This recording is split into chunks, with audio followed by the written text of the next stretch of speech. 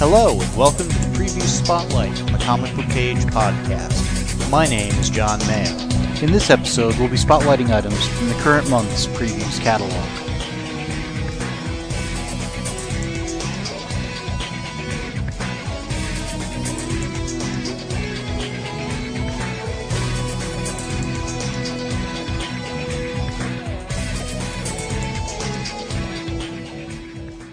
This is Preview Spotlight number 176 for the July 2020 solicitations. In this episode, we'll be going over some of the items in the upcoming solicitations that you might find interesting. Now, comics are a pre-order business, so whether we like it or not, it behooves us to take a look at what's going to be offered a couple of months out and let our retailers know so they can order appropriately. Now, these episodes have an open submission policy, and I encourage you to send in clips to promote the comics you love as often as you can. Now, there are thousands of items solicited every month, and it's easy for things to get lost in the shuffle, or just fly beneath your radar. We'll be starting with the DC Connect catalog, followed by the Marvel's Previews catalog, and then working our way through the Diamond Previews catalog. Obviously, we aren't going to go item by item, or page by page, or even publisher by publisher. We're just going to hit the highlights, and those highlights are picked by people like you. So with that, let's get going. My first pick is the pre-order catalogs of DC Connect, Marvel Previews, and Diamond Previews.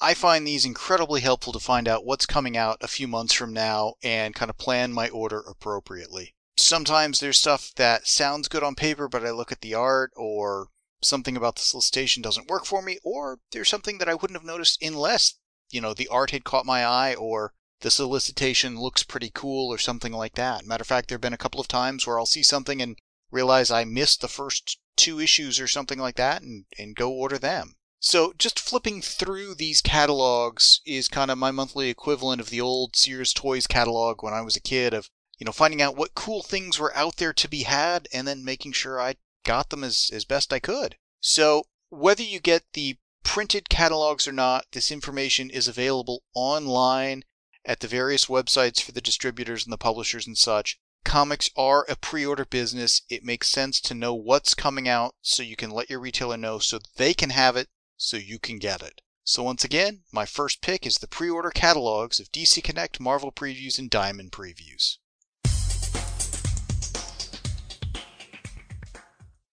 Hey, this is James, and I'm here with my first pick in the DC Connect for, I guess it's July for things coming out in September. And on page number 2, there's a really nice one coming out. It is Batman vs. Robin #1, written by Mark Waid, art by Mahmoud Asrar. And by the way, Mahmoud Asrar, he did a lot of work over at Marvel. I really like him as an artist, and I've always loved Mark Waid, so he's a terrific writer. So this one, I was like, okay, cool. We got Batman based on the cover versus Damian. I love Damian. So it says, spinning out of the events of both Batman, Superman World's Finest, which I am reading and I have not gotten to this part yet, and Shadow War, which I did not read all of it, but the parts I did read was pretty good. Father and son will do battle in one of the single most earth-shattering tales ever told. Deep in the heart of Lazarus Island, the demonic legacy of the Al Ghul family line has been freed, and the devil Nezza is out for blood. And we read a lot about the devil Nezza in a different book. But to reclaim his total domination over planet Earth, Nezza has supercharged magic. Anyone who dares use it I'm getting tongue-tied. Anyone who dares use it is overcome by a demonic evil that supercharges their abilities to dangerous, unpredictable, and in some cases deadly levels. With Damian in Nezza's clutches and Bruce haunted by the return of an old friend, the Dark Knight and Boy Wonder are pitted against one another in a battle of the century. Now, I tend to think that if this is a real fight, Batman is going to knock the bejesus out of Robin, because we saw Damian lose in a tournament to Hawk in his own book. So Batman, that's just a notch up above Hawk. So good luck to you, Damian. I really like you as a character, but I don't think you're going to do too well in this battle. It doesn't say... Oh, yeah, it says 1 of 5. So this is a 5-issue mini, so I don't know how long the battle will go for and how visceral it'll be. But I'm definitely on board for this. It is, the one warning I have for you, it is $5.99, $6 for 48 pages. There's a variant for $7, but $6 is already more than I want to pay. So it's kind of pricey. So you're paying for Mark Waid, the number one character at DC, another Batman title. So you're definitely going to pay for this. But I'm on board for it, and hopefully it is good. And on to my next pick.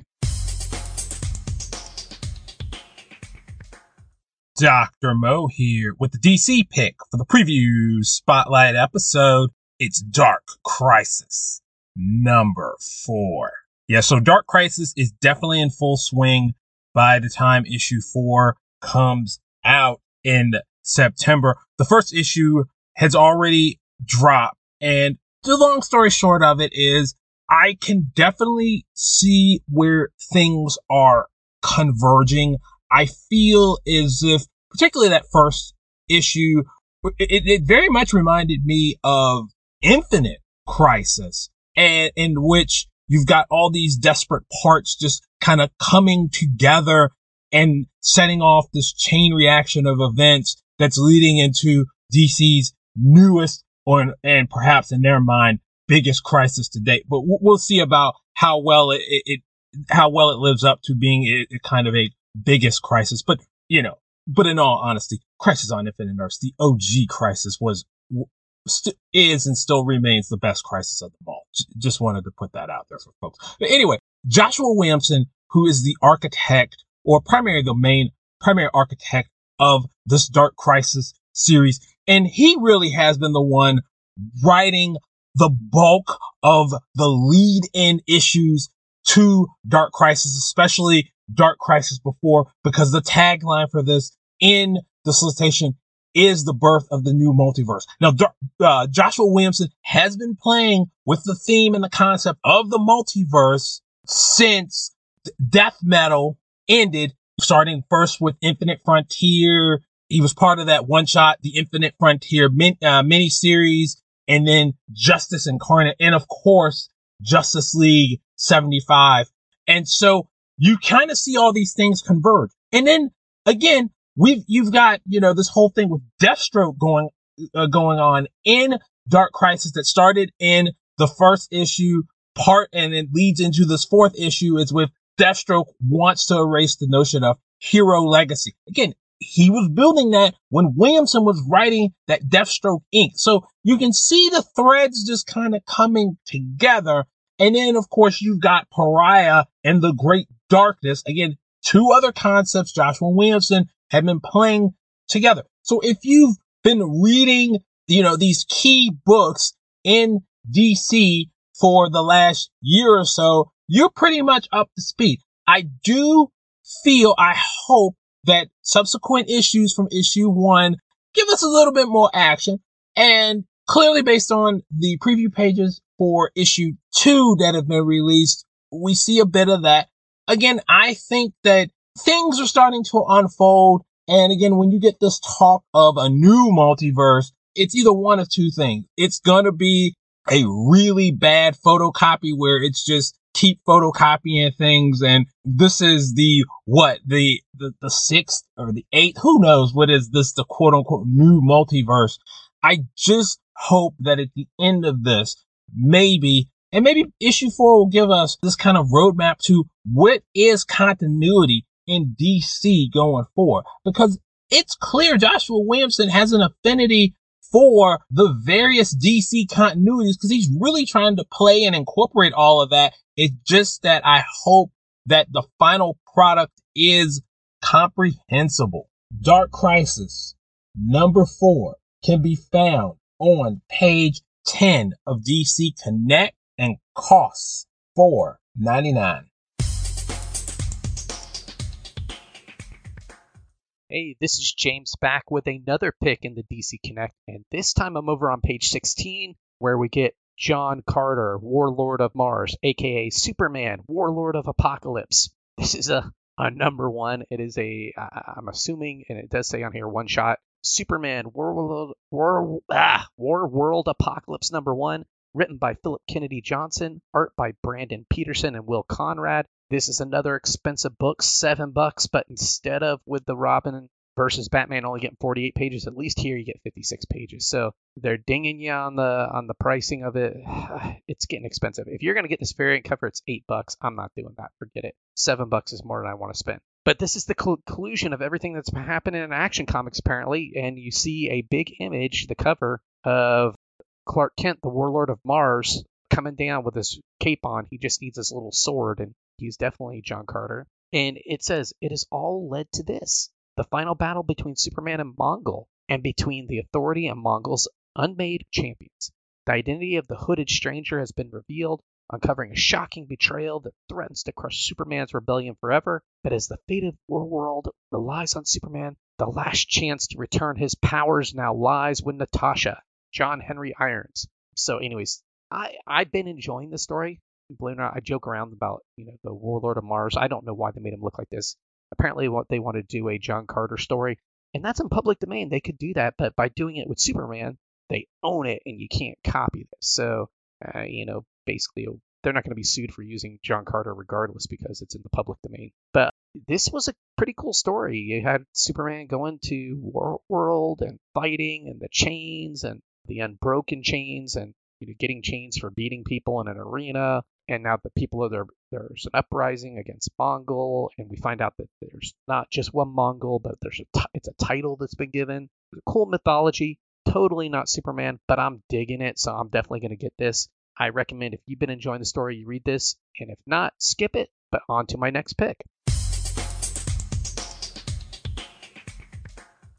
Hi, I'm Billy Hogan, host of the Superman Fan Podcast, and I go by Superman Fan on the forums. And my first pick in the DC Comics Connect magazine is on page 16 with Superman Warworld Apocalypse #1, which is a one-shot issue. Since Junior Phoenix picked this first on the forums, I'll let him read the solicit and spare you having to listen to it being read twice. I'll just say that I will be getting the main cover by Steve Beach, especially since the regular edition is $6.99 for 56 pages, and the variant cover editions are $7.99. When this storyline first began, I was concerned because I was afraid it was going to lead into the death of Superman. And even though that it has been a somewhat brutal storyline, especially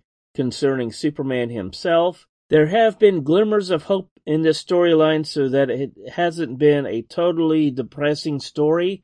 And I'm looking forward to reading the conclusion to the story of one of the Man of Steel's greatest challenges. Billy Hogan again. My next pick in the DC Comics Connect magazine is on the very next page, number 17, with Action Comics number 1047, written by Philip Kennedy Johnson, with art by Will Conrad. The backup art is by David Lapham. The main cover is by Steve Beach, which is the one I'll be getting, especially since the rendition of Superman reminds me a lot of the George Reeves Superman from the 1950s TV series. A variant cover is also done by Nathan Zerdy, and a 1 in 25 variant cover by Lucio Parrillo. A Harley Quinn 30th anniversary variant cover is by Lyrics. The cover price of the regular edition is $4.99 for 40 pages, and the variant cardstock editions are $5.99, and is scheduled to be on sale September 27th, which will be my 62nd birthday. In the aftermath of Superman's epic Warworld revolution, the Man of Steel is back on Earth and stronger than he's ever been, as he and Steel join forces to remake Metropolis as a true city of tomorrow. Two of Superman's most iconic villains take notice, and they have plans of their own. Meanwhile, Superman's meddling on Warworld has had unforeseen consequences. He's awakened an enemy so ancient and powerful, even the stronger-than-ever Superman will need the whole super family to face it. Introducing new characters and beginning this new chapter in Superman's mythology, don't miss the kickoff to the countdown to Action Comics number 1050. With the Death of the Justice League storyline in the Justice League title, I'm curious as to what's going to happen with Action Comics number 1050, and with the conclusion to the Warworld storyline, I'm looking forward to the next chapter in the Man of Steel's career. Or will it lead to a reboot of the entire DC Comics continuity? Dr. Mo here with the DC pick for the previews spotlight episode. It's Flashpoint Beyond number 5, or as I'd like to call it, the adventures of the Thomas Wayne Batman in the Flashpoint universe. If you've been following this miniseries, it features the Flashpoint Batman, aka Thomas Wayne, who has been transported under mysterious circumstances to Flashpoint universe, but it kind of looks like Flashpoint universe if it didn't go kabloom or kablam as it did in the original Flashpoint miniseries. A number of the threads that were going on with the Amazons and the Atlanteans battle, that's continuing along, but Barry undoing things, it's more or less what if Barry didn't undo things. The primary antagonist, or the mystery that the Thomas Wayne Batman is trying to solve beyond how he got here, is that of the Clockwork Killer, who is going around killing off various members of the DC continuity, supporting cast members who all share a similar trait or characteristic or ability. I'm not going to go any further because I think that's kind of spoiler, and that's kind of the fun of this mystery is once you start looking at the victims, you kind of quickly see what is the link that connects all of them together. I believe that this miniseries is a deviation or more of a little off ramp to what's going on in the regular or the main DC continuity with Dark Crisis. Joshua Williamson himself in interviews has said that this miniseries, Flashpoint Beyond, connects back into the greater DC continuity, but he didn't say how. Prior to this miniseries, Thomas Wayne was being utilized by Joshua Williamson in Justice League Incarnate. You kind of see what happens with Thomas Wayne in there. It is described, and if I remember correctly, the 0 issue of Flashpoint Beyond, what Thomas Wayne was doing prior to this miniseries. Now, Joshua Williamson is not writing Flashpoint Beyond. It's being written by the original, or co-written rather, by the original Flashpoint architect, Jeff Johns, along with writers Jeremy Adams, who is currently writing The Flash, and Tim Sheridan, who up until very recently was writing Titans Academy. The artwork is provided by Zemerico, who I think has been a real find for DC in recent years.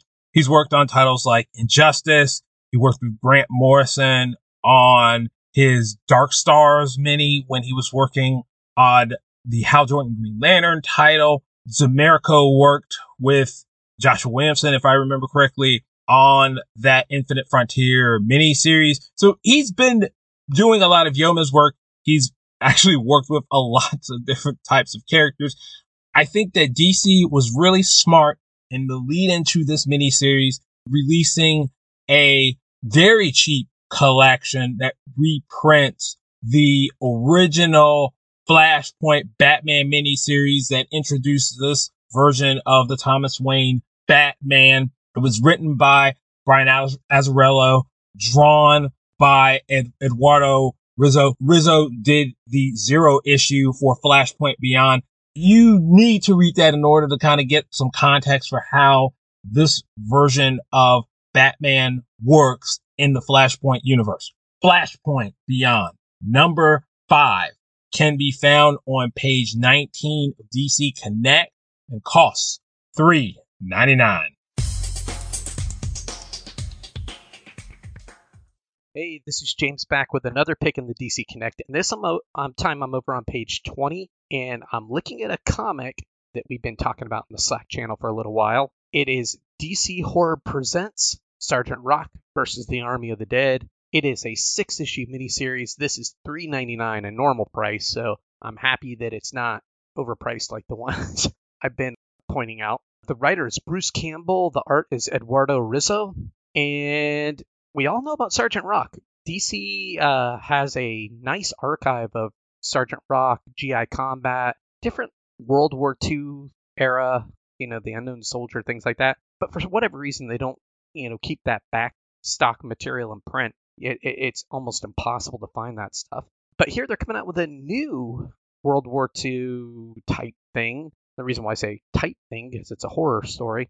But it says Berlin, 1944. The Nazis are besieged on all fronts by the Allied forces. Sounds cool. Defeat is inevitable. But Hitler and his team of evil scientists attempt a last-ditch effort that may turn the tide of war and rewrite history itself. A serum that resurrects their dead soldiers, stronger than they were in life, and sends them back into the battlefield, as zombies, of course. Now, Sergeant Frank Rock and Easy Company have been dispatched into enemy territory to face off against the strangest, most horrific enemies they've ever encountered, Nazi zombies. It's completely ridiculous, Nazi zombies, but I like World War II stuff. I like Sergeant Rock as a character.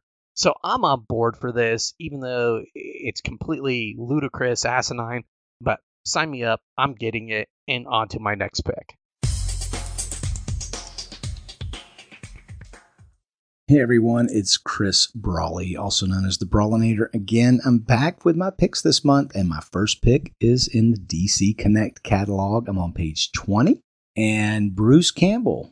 He is the immediately recognizable star of the Evil Dead franchise, and now he's teaming up with DC Comics to write a 6-issue limited series, and the title says it all. DC Horror presents Sergeant Rock versus the Army of the Dead, with art by Eduardo Risso, who's best known for his work on 100 Bullets. The new limited comic series is set in Berlin, 1944. The Nazis are flanked on all fronts by the combined Allied forces, and their defeat seems inevitable. But Hitler and his evil scientists have figured out a way to resurrect the dead, and they're going to resurrect their dead soldiers and create an army of the dead even stronger than they were in life. Sergeant Rock and his Easy Company are sent into enemy territory to face off against their strangest, most horrific enemies that they've ever encountered, Nazi zombies. Now, they could have just written the words Easy Company versus Nazi zombies, and I would have been down for this. I'm a big fan of Bruce Campbell and Evil Dead, Sam Raimi, and all that. And I expect this is going to be bonkers and beautiful and bombastic. 3 things I really like in my comics these days. I was also a fan of horror comics and Sergeant Rock comics growing up. So I'm hoping this ends up being a delicious combination of the two. Check out the solicit over on page 20 of this month's DC Connect. This is Nick with a pick from the DC Connect special catalog. This is from page 24. It's Batman The Audio Adventures #1, written by Dennis McNicholas, art by Anthony Marquez and Jay Bone.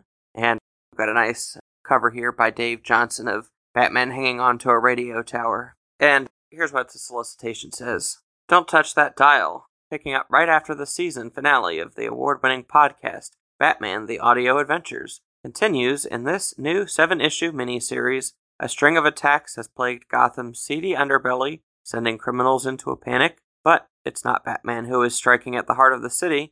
It's a group of mysterious assailants on the hunt for an ancient artifact. As Batman hunts down these assassins, he finds clues that keep drawing him to their true goal, the sword of King Scimitar. Now, this also serves as a good reminder for me to track down this Batman The Audio Adventures podcast, or whatever you want to technically call it, an audio presentation that is streaming on HBO Max, and one of those things I just haven't gotten around to. But I'm a fan of these old-time audio adventures, and something with Batman as the focus seems like it'd be pretty good. And I like the fact that they're kind of taking that sort of, what I would assume, noir approach and carrying it forward into a little mini-series. Not like anybody's never read a Batman book or never read a Batman noir book, but I think this has the potential to be good. Check it out. On sale September 27th, 2022.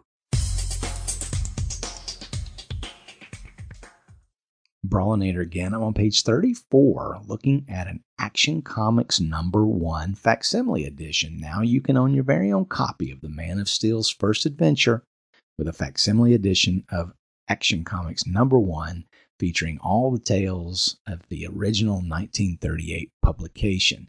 Now, Marvel has made these facsimile editions pretty fashionable. They did so started a few years back.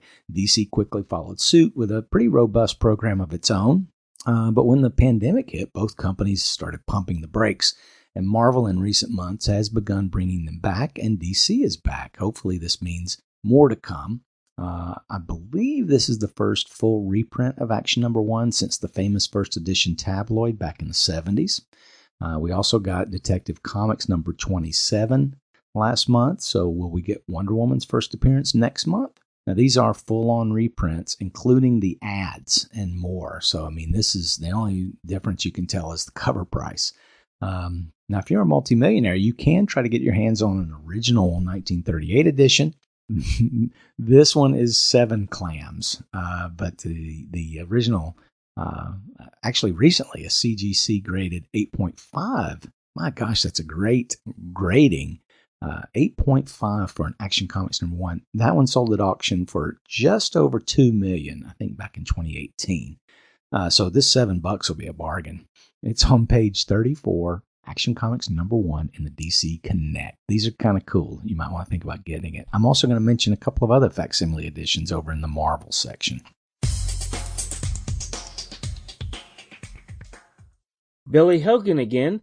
My next pick in the DC Comics Connect magazine is on page 34 with Action Comics number 1 facsimile edition, written by Jerry Siegel, Homer Fleming, Fred Gardenier, and others, with art by Joe Shuster, Homer Fleming, Will Eli, Sven Elvin, and others. Cover by Joe Shuster. The cover price is $6.99 for 62 pages, which is a lot more than the original 10 cents of the original publication of Action number 1, and is scheduled to be on sale September 20th. Sent to Earth as an infant to escape a dying planet and raised by humble farmers to uphold the values of truth, justice, and the American way, Superman is regarded by many as the greatest superhero in comics history. Now you can have your very own copy of the Man of Steel's first adventure with this handsome facsimile edition of Action Comics number 1, featuring all the tales and ads from the original 1938 publication. You will believe that a man can fly. While I do have a reprint of the Superman story in Action Comics number 1, complete with the iconic cover to that historic first issue, I never have had a copy of the original Action Comics number 1, complete with all of the stories and characters from that first issue, because Superman only appears in the first story. Like most comic books in this early era of the late 1930s, Action Comics began as an anthology featuring a lot of characters, and the Man of Steel did not return to the cover for a number of issues until the company that would become known as DC Comics learned of the popularity of the Man of Steel.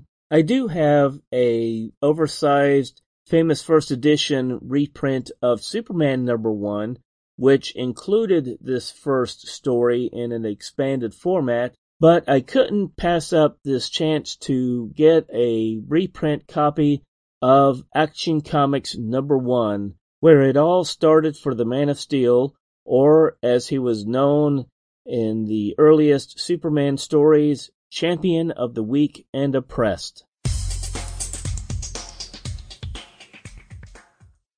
Billy Hogan again. My next pick in the DC Comics Connect magazine is on page 36 with Batman Superman, World's Finest, number 7, written by Mark Waid with art and cover by Dan Mora, which is the cover I'll be getting. The variant cover is by Joshua Middleton, and a 1 in 25 variant cover is drawn by Pete Wood, and a 1 in 50 variant cover by Todd Knock. The regular edition is $3.99 for 32 pages, and the cardstock variant covers are $4.99, and this issue is scheduled to be on sale September 20th.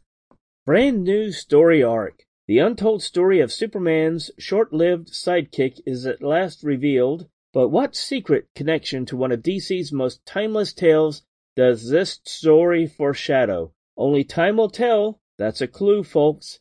The next epic arc in the world's finest saga begins here. Introducing Boy Thunder. I've enjoyed the first few issues of this series very much. Mark Waid has done an excellent job of taking Superman's history and bits of continuity from past Superman stories and telling them in a new and fresh way, making a fun story to read, and this sounds like another one right up that alley. Billy Hogan again.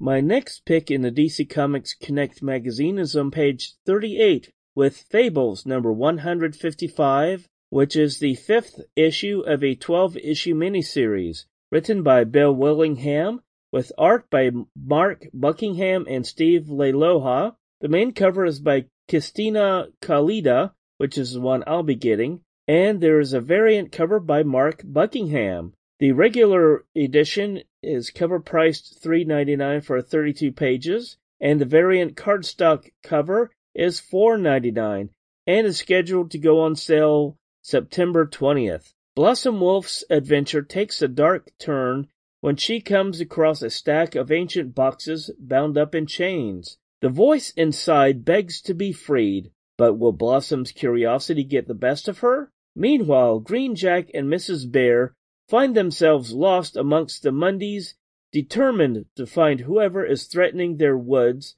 but Pam has already caught wind of their arrival. Fables was one of those series that I came into late, and I'm hoping to eventually read the series in collected editions and enjoy the whole series. And I'm glad that Bill Willingham and Mark Buckingham are creating a new Fables story.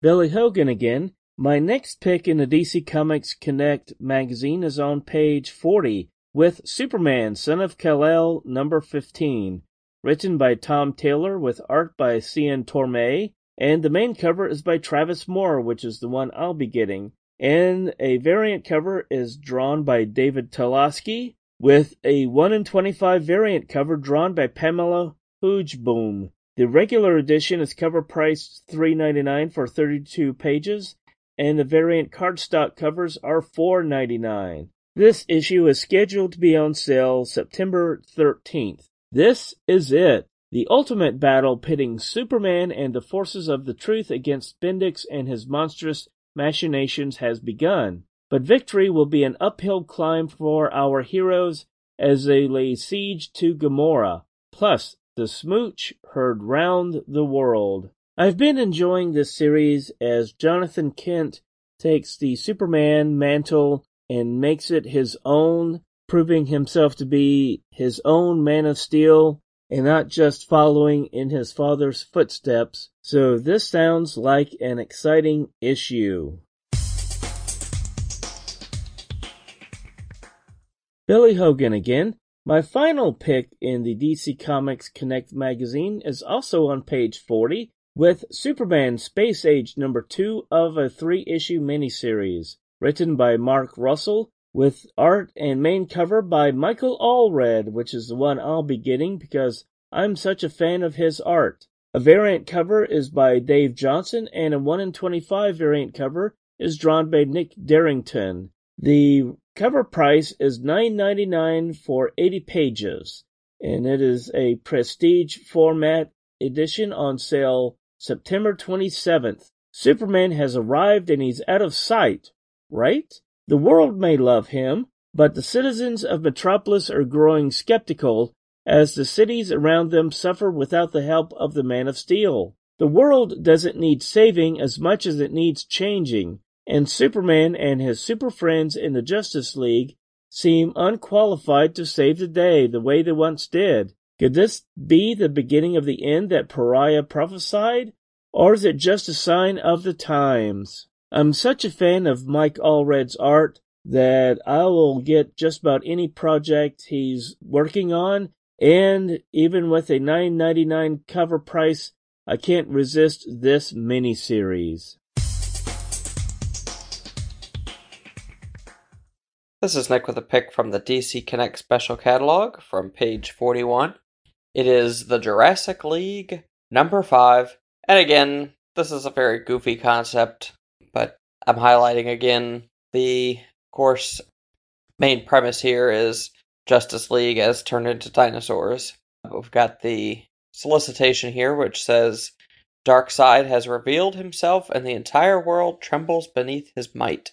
Can even the newly assembled Jurassic League stand a chance against this Ankylosaur antagonist and his legion of Dumasauria? Experience this prehistoric penultimate chapter to find out. Written by Daniel Warren Johnson and Juan Gideon, and art by Juan Gideon. And the price for this is $3.99 for 32 pages. Wraps up in October.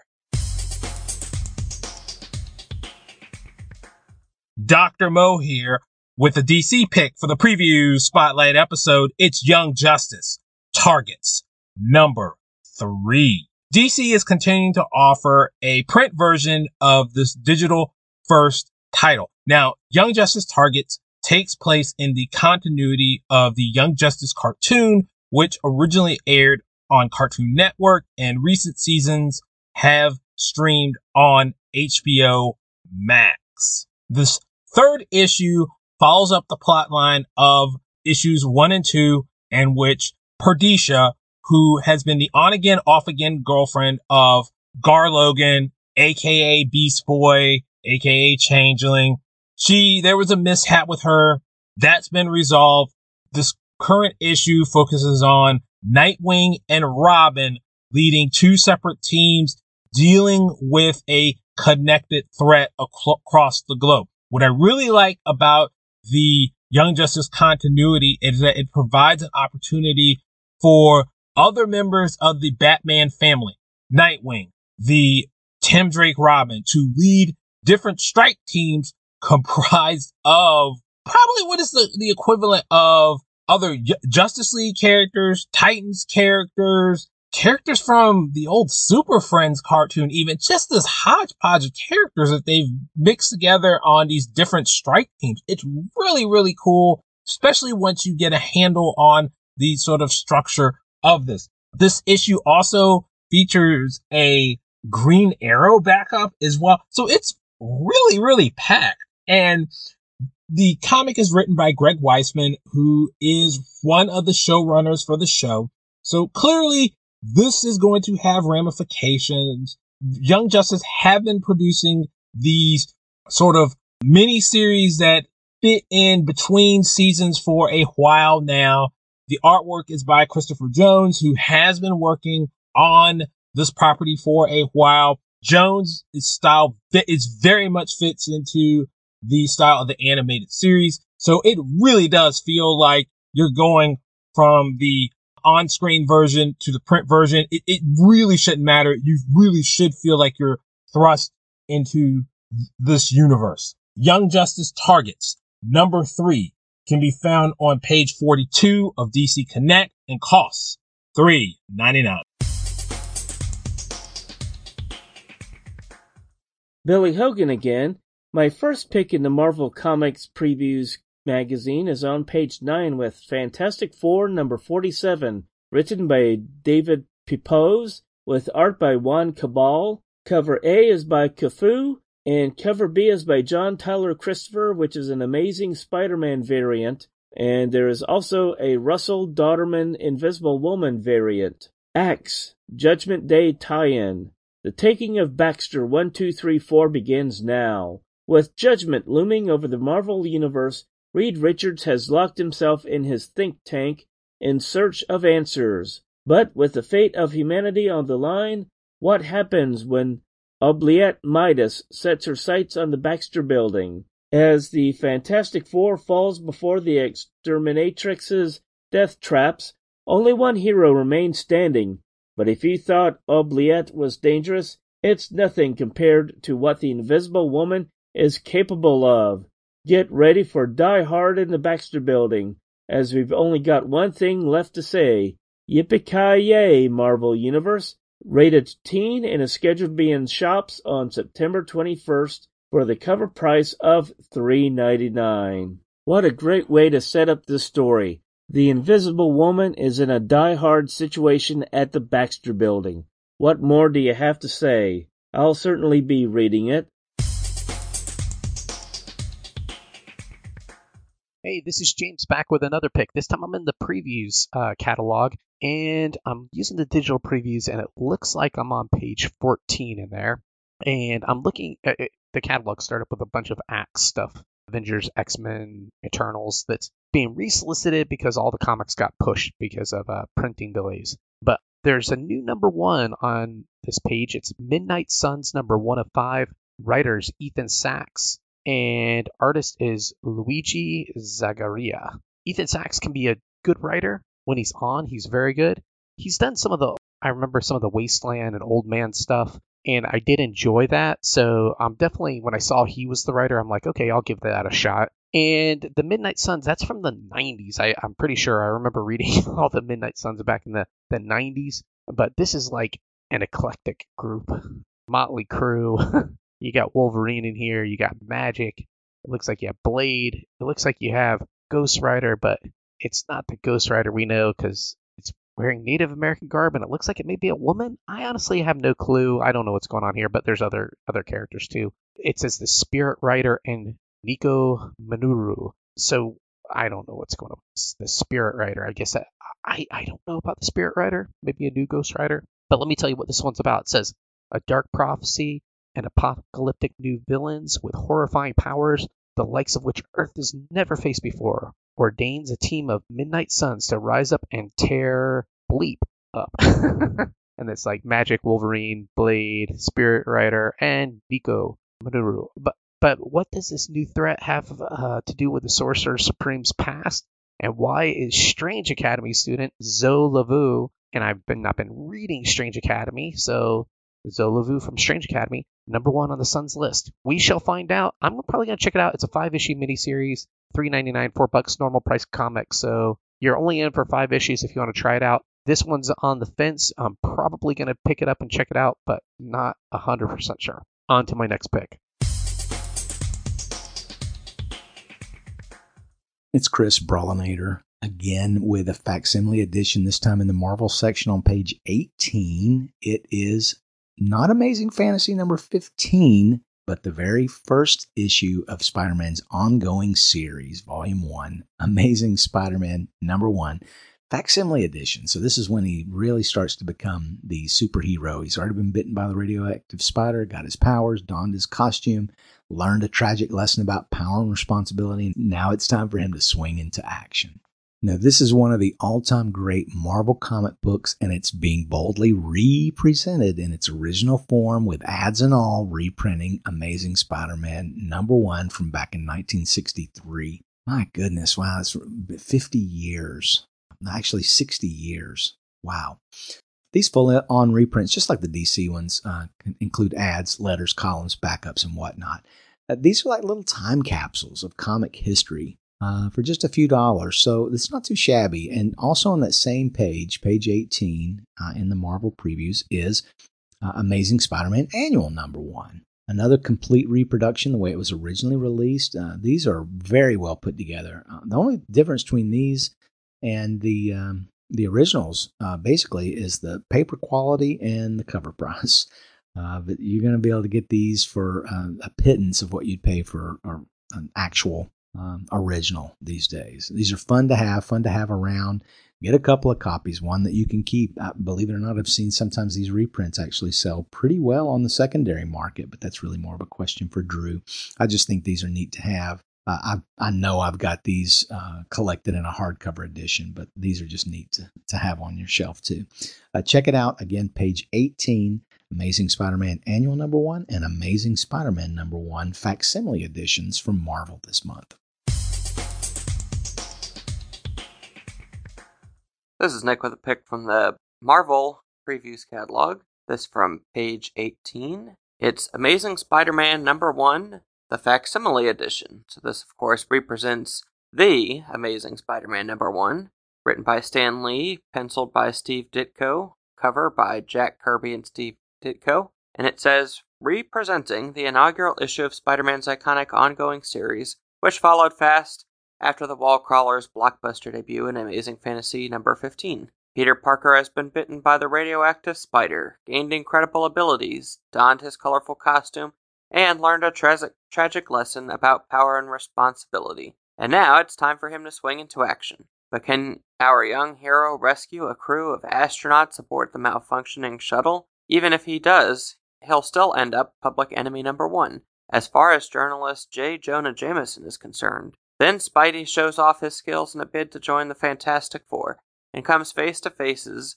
with his very first supervillain, the identity-stealing Chameleon. It's one of the all-time great Marvel comic books boldly represented in its original form, ads and all. Reprinting Amazing Spider-Man number 1 from 1963, 32 pages, and guess what? Only $3.99. So check this one out if you're a fan of these facsimile editions.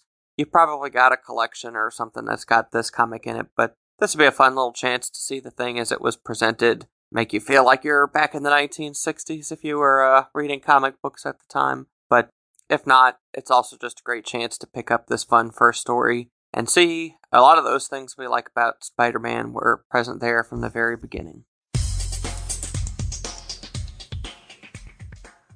Billy Hogan again. My final pick in the Marvel Comics Previews magazine is on page 27 with Damage Control number 2 of a 5-issue miniseries written by Adam F. Goldberg and Hans Rodenoff with art by Will Robson. Cover A is by Carlos Pacheco, which is the one I'll be getting, and cover B is by Superlog. From the writers of TV's The Goldbergs. After he nearly caused a Skrull attack in our last issue, the management at Damage Control has wisely chosen to try and place Gus in a less volatile position. How much harm can Gus do in the Consumer Affairs Office listening to complaints and grievances? Actually, the answer is a lot. When things get out of control, Gus has to call on Ant-Man and the Wasp to try and turn a big problem into a little one in a story we call Honey, Pym Shrunk the Kids. Adam F. Goldberg and Hans Rodenoff tap the keys while the incomparable Will Robson turns words into glorious art as Gus makes a horrible first impression on the Punisher, Ant-Man, the Wasp, and more. In shops September 28th for the cover price of $3.99. I still have the first 2 sets of Damage Control miniseries written by co-creator, the late great Dwayne McDuffie, and this new miniseries looks like it's picking up where it left off and will be a great addition to the Damage Control story. What's up, guys? Axman Patrick here, and I am in the Marvel section. And if you're in the Marvel section with us, a lot of these books are reprinted. I don't know what happened, but Marvel pushed back pretty much their whole catalog except for a handful of books. I'm guessing because of paper shortage. So there's nothing really new for me to call out. I mean, if you want to listen to my Marvel sections, listen to last month's because all those books are pretty much pushed back except for maybe Iron Cat. But there's a spoiler in Iron Cat and I don't want to read that yet. So I'm in the back. We are looking at page, Marvel doesn't do all pages, 65, 64. We're looking at Fortnite X Marvel Zero War Premiere hardcover. The reason why I'm calling this out is because if you missed number 1, it's very hard to get right now. You missed out on the code for number 1. But this contains a code for 6 Marvel-themed digital cosmetics in Fortnite. Yes, you read it right. 6 Marvel-themed cosmetics. There's only 5 books, but when it's just like the DC one. When you collect all 5, a 6th one comes out and you can get that too. It completes the whole set. So it's written by Christos Gage and Donald Mustard, penciled by Sergio Davila and Jose Luis, covered by Linnell Francis Yu. It is... I'm not going to read the whole thing to it. You guys know what it is. I don't even know if it's a really good read. I am going to pop it open and try to read it. I'm probably going to get this too, just in case my kid, loses his comics or something. I have the DC one. Why not collect the Marvel one too, right? Alright, so this is your next shot to get all the codes. Just reminder, this is your next shot for Fortnite to get all your codes. My son and I actually stopped playing Fortnite because they changed over from experience points to star system, and I can't stand that stuff. So I'm not playing it much anymore, but we like to collect the codes anyway. Alright, on to the next pick. What's up, guys? X-Men Patrick here, and I'm in the Lunar page online, and I'm looking up the next phase. I think that's what it's called. I'm sorry if you hear me scrolling as I was reading. It's called Next Phase from Lunar Distribution, and most of these books are in previews, but guess what isn't? Artist Elite. I like Artist Elite. I read, what was that book? It was Tyler Kirkham's book, and it was pretty cool. I really liked it, so I really wanted to continue collecting Artist Elite. I got the first primer, Red and Blue. Now we got Artist Elite 2 Presents. I might have missed number 1. I'm going to have to keep a lookout on the FOC for it. So Artist Elite Presents. Writers are Ben Templesmith, James T. Mitchell, and Ryan Kincaid. Artists, Templesmith, Freddie Williams II. That's the guy that does Batman and Ninja Turtles. And Ryan Kincaid. Covers, you got Tyler Kirkham, C. De La Cruz, Ben Templesmith, Freddie Williams II, and Ryan Kincaid. Full color, 24 pages, $4.99. That's a little pricey. Artist Elite Presents. Number 2 features a premiere of 3 new stories. Ben Templesmith's 30 Days a Night. He's been the writer of 30 Days a Night. Dark Skulls, where 5 weary and jaded immortals tied to the life force of the planet might bother to come together to save it one last time. Freddie Williams II's Batman and TMNT writer. Belong tells how a lonely, quiet, creative kid finds a family he's always wanted by eagerly paying everything for it. Ryan Kincaid's, he did cover artist. Seraph and the 7 questions if sending one of their original angels will be enough to save humanity from the 7 deadly sins. Sounds pretty cool. A lot of cool covers. I am totally in. Number 3, let's see who number 3. Number 3, we have part 2 of Brett Booth's. Scrolling down. Chad Hardin's Death Watch. Scrolling down. Jordan Gunderson's Apotheosis. So, pretty cool covers. Pretty cool idea. They're doing exactly what we were saying that, comic companies might have to do, is just put a bunch of little short stories together and collect them that way and see which ones rise to the top, the cream that rise to the top. So Artist Elite is one of my new publishers I've been collecting, and I'm going to continue to collect them until they're not cool anymore. So I guess on to the next pick. I don't know where this is going to land because it's Artist Elite and Lunar Distribution. I'll leave it up to John. All right, see you guys on the next one. Hey, this is James, and I'm in the image section of the previews catalog, and I'm over on page 32. I'm using the digital previews right now, so I'm looking at the order form. It says it's on page 32, and then I go to Previews World. But it looks like there's a new series. It's a new number 1 coming out from writer Jeff Lemire. The artist is Dave Stewart, and the cover artist is Andrea Sorrentino. And it is called Bone Orchard Black Feathers. And it says, from the acclaimed creative team behind Gideon Falls, which I did read and I did enjoy, Primordial, which was kind of weird, and The Passageway, which I did not read. So 1 out of 3 I read and enjoyed, so I just don't know about the others that much. Comes a new series in the bold and ambitious shared horror universe of the Bone Orchard mythos. Trish and Jackie are best friends and avid gamers, but when the line between reality and their fantasy world is blurred by an evil darkness, can they be the heroes of their own story? So 10,000 Black Feathers is the newest entry into the Bone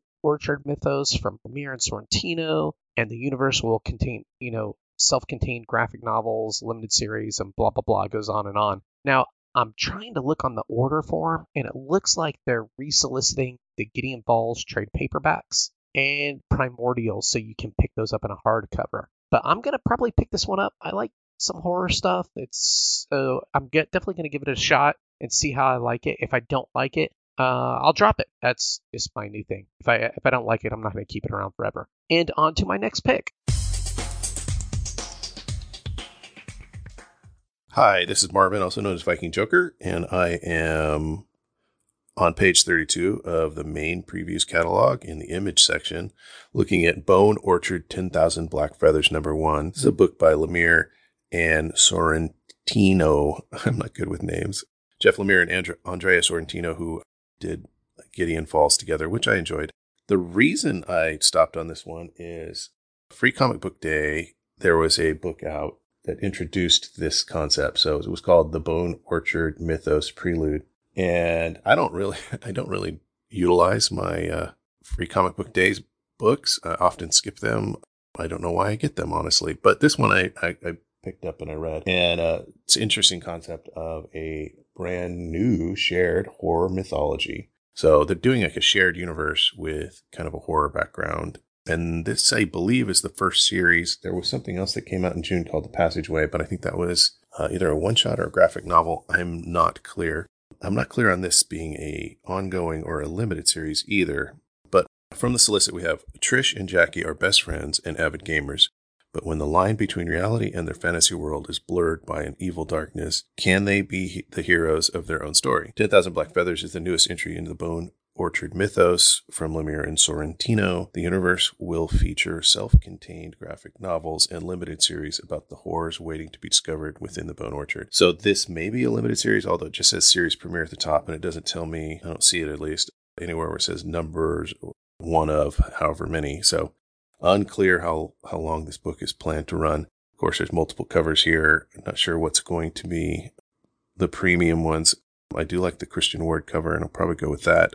Cover B. Anyway, plan to check this out. If a shared horror universe sounds like an interesting concept and you like those creators, maybe this is a book for you.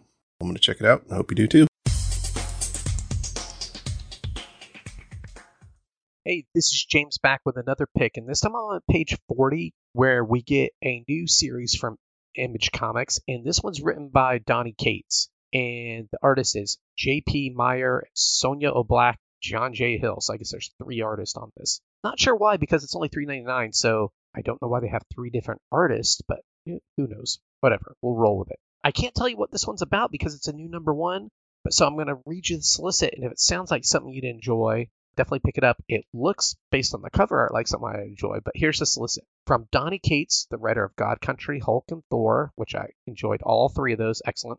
And now it says Ryan Stegman. That's weird. It has him as the art and cover art, but it also has all those other artists listed, so I don't know. Maybe it's Ryan Stegman. Venom, King in Black, and J.P. Meyer, Absolute Carnage, Sonia Oblak, Amazing Spider-Man, Renew Your Vows, Han Solo, and John J. Hill, crossover, and Harley Quinn. The all-star creative team that brought you Venom comes an all-new take on the classic Hero's Quest. So it's a Hero's Quest. Oliver Harrison was a mythical hero who slayed the greatest threat to his realm before even hitting puberty. So as a young kid, took out the greatest threat. But that was then. As an adult, Oliver leads an average cookie-cutter suburban life aside from the fact that he's mentally unstable, massively paranoid, smokes like a chimney, and gets blackout drunk every night to hide from his horrific nightmares. Sounds wonderful. I guess he got scarred as a child doing that. Okay, will the arrival of a superhero team called the Prestige prove the madness isn't all in Oliver's head? And what about all this epic fantasy crap from his childhood?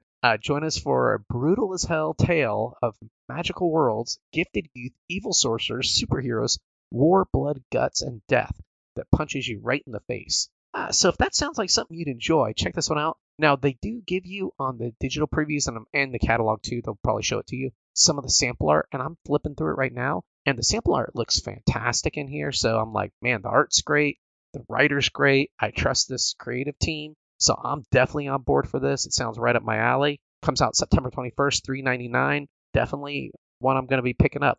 And on to my next pick. Dr. Mo here with an image pick for the preview spotlight episode. It's Vanish, number 1. So, Donny Cates and his Venom collaborator, Ryan Stegman, are finally bringing their Substack series Vanish over to Image Comics. Stegman and Cates have been hyping the series for a while. I remember seeing some preview pages for this title that was published around the time that their Substack deal was announced, but really I didn't have a lot of context for it until now. And essentially the solicitation reads, we're getting this amalgamation of dark fantasy and superheroics. So probably think along the lines of Venom, and Venom is something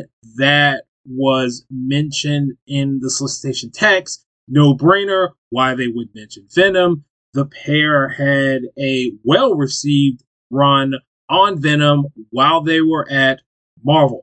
I will say that Donny Cates, for me, is, it really depends on the project whether or not I'm interested. I will state up front, I was not overly interested in his Venom run, but I'm not a Venom person. And I don't take anything away from folks who really love Venom. Now, I read a few issues of his Venom run, and I thought they were really good issues, especially the ones that were drawn by Stegman.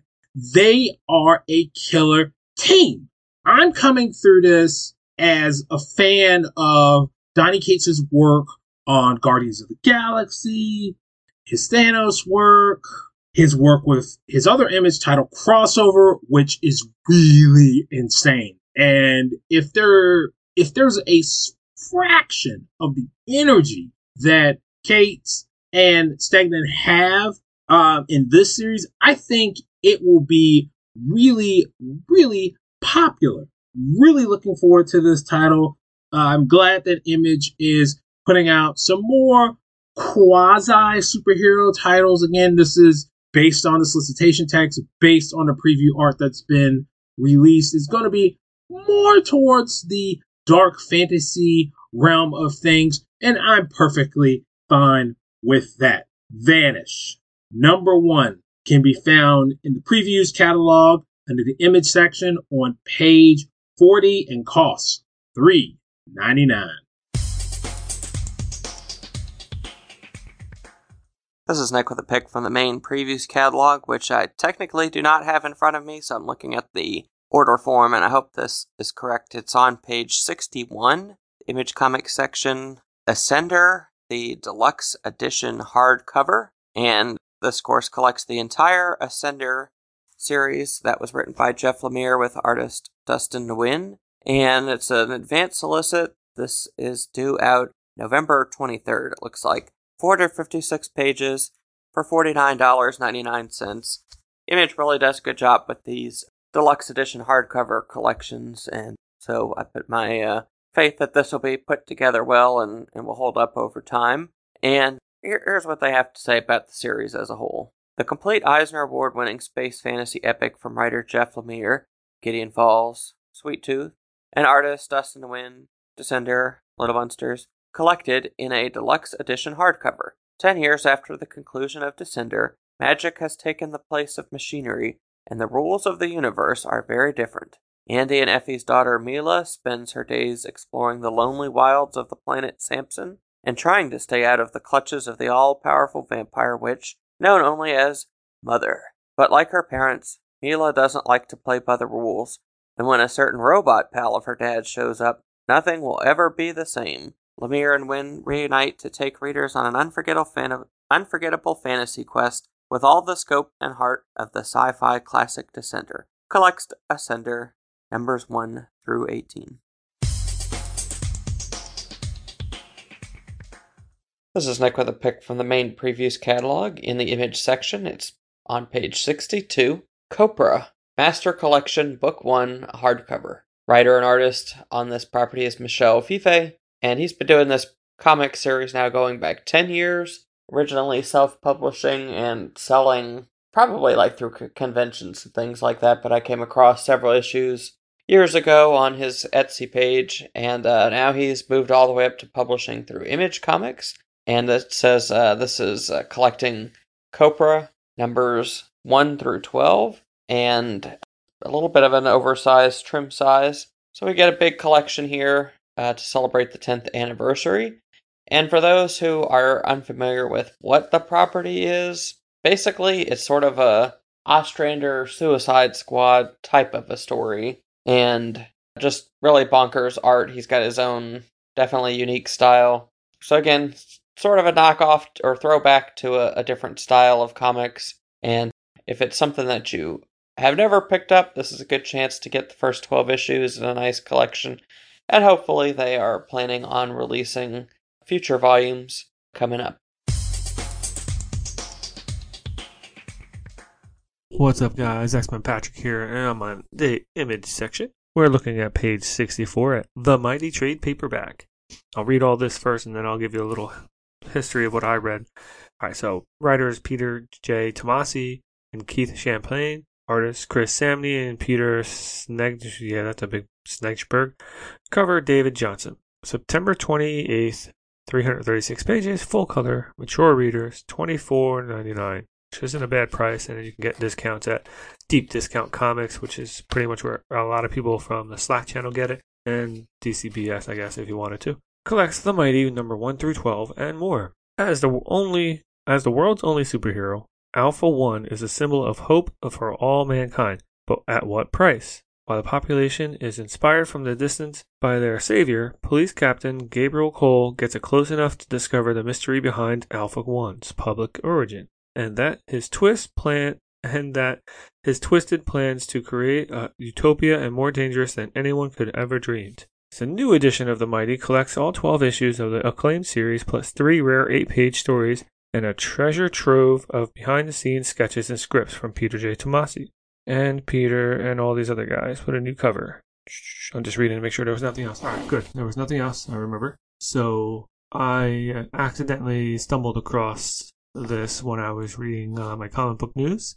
And on Games Radar, which is now Newsarama, or was Newsarama, now it's on Games Radar. The Mighty gets a new home at Image Comics. The story of what if the world's only and most powerful superhero was a bad dude and returns in new publishing and home September. So this was published in Dark Horse, and then they gathered it all up and produced a collected volume in 2014, and it didn't sell a lot. So this is in here. I read this already. So they're pretty much saying, like, it's what if Superman wasn't a very good person, which we've all seen, we've all read books like this, but this one looks pretty cool. And I like Peter J. Tomasi's writing, so I'm going to get it. I'm going to try this one out, and I hope you guys do too. Share it on the Slack. Let me know what you guys think. All right, on to the next pick.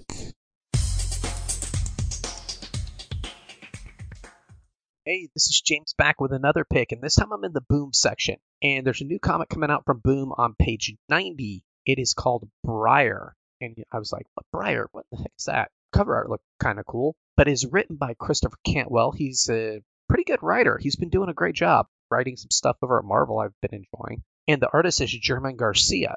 Okay, and the spin on this is, what if Sleeping Beauty never got her happily ever after, and instead had to save herself?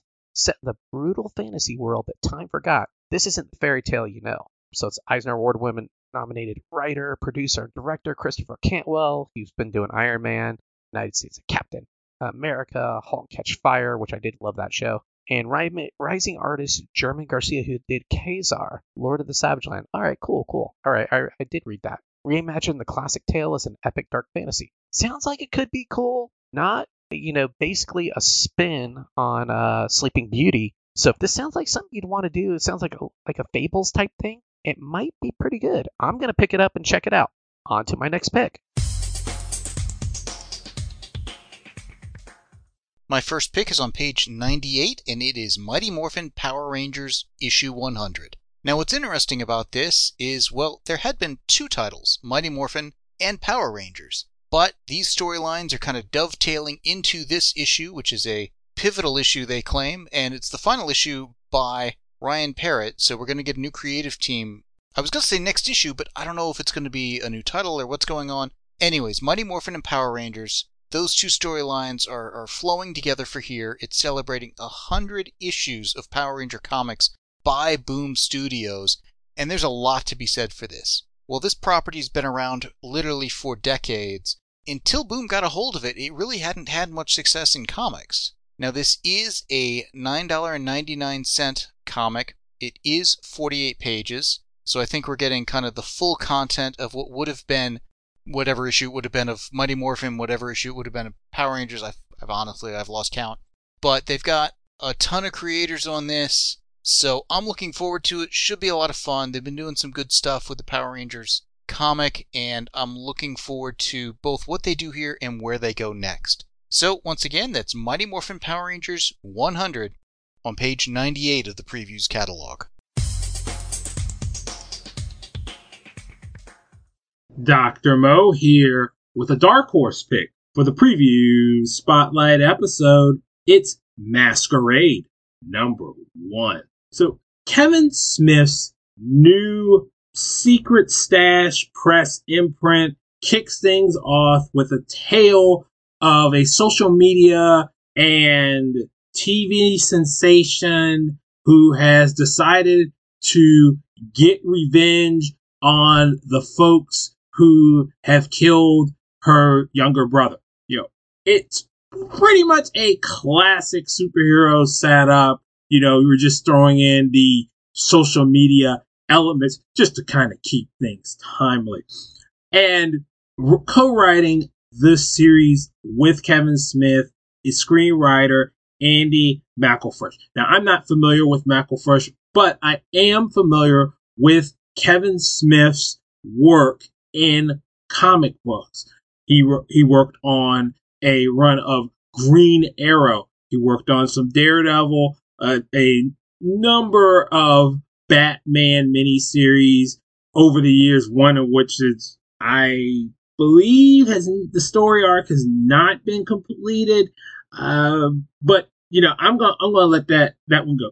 When Kevin Smith delivers in the comic book realm, it really works for me. And I'm assuming that part of that is because of his experience working in television and film and so forth, and always incorporating comic book and pop culture into his film and television work, that this will be right up his alley, along with the celebrity lifestyle.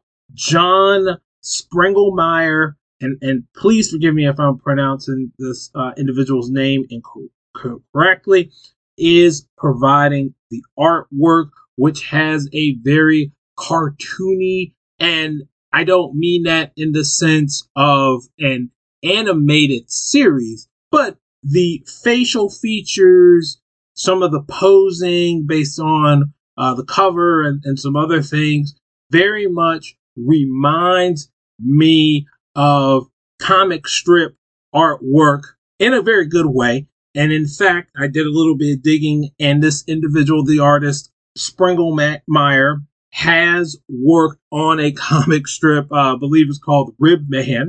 And I just feel this connection with the energy that's there. And I based on, what Smith has done, he seems to find these artists who are not overly known typically to mainstream comic book fans, but is able to place them on a title that works to their strengths. And again, I go back to Green Arrow. Obviously, Daredevil, was a little bit different, but his Batman stuff in particular, I believe the artist working with him, certainly wasn't on my radar beforehand, but I think that artist has really been doing a good job when that book comes out, when those various minis come out. But anyway, back to Masquerade. I also appreciate that Dark Horse is giving Smith a chance to create his own little imprint, his own little label. It seems to be that's the route Dark Horse is going, by bringing in these creators with a bit of a following, like they did with Bendis, like they did with Jeff Lemire, letting them create their own little universes, their own little lines, and kind of running rampant, which is something that Dark Horse needs to do to build up its library, especially in recent years, since it has lost a number of its licensed properties. So I'm certainly here for it. It fits right. Well, again, based on the solicitation text, it does, scratch that itch for me. Big superhero fan.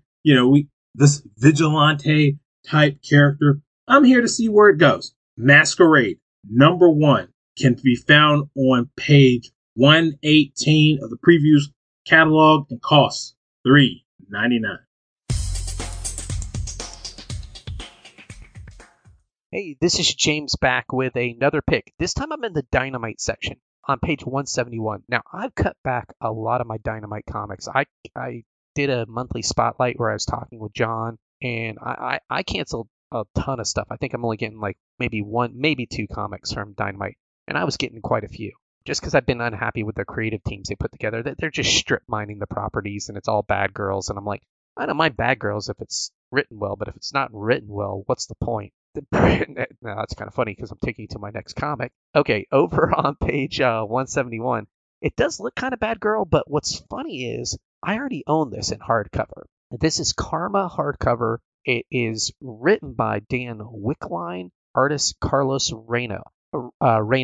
Now, when by the way, the cover artist, the thing that got me to back this Kickstarter, yes, I backed it as a Kickstarter, was Stepan Sage. He's the cover artist, so it's beautiful, beautiful cover. And it seemed like something up my alley. It's $35. It doesn't tell me how many pages here. Like I said, I already own it. I got the pre-order, so I got the Kickstarter of this. But I'm going to read you what it's about and the reason why I backed it.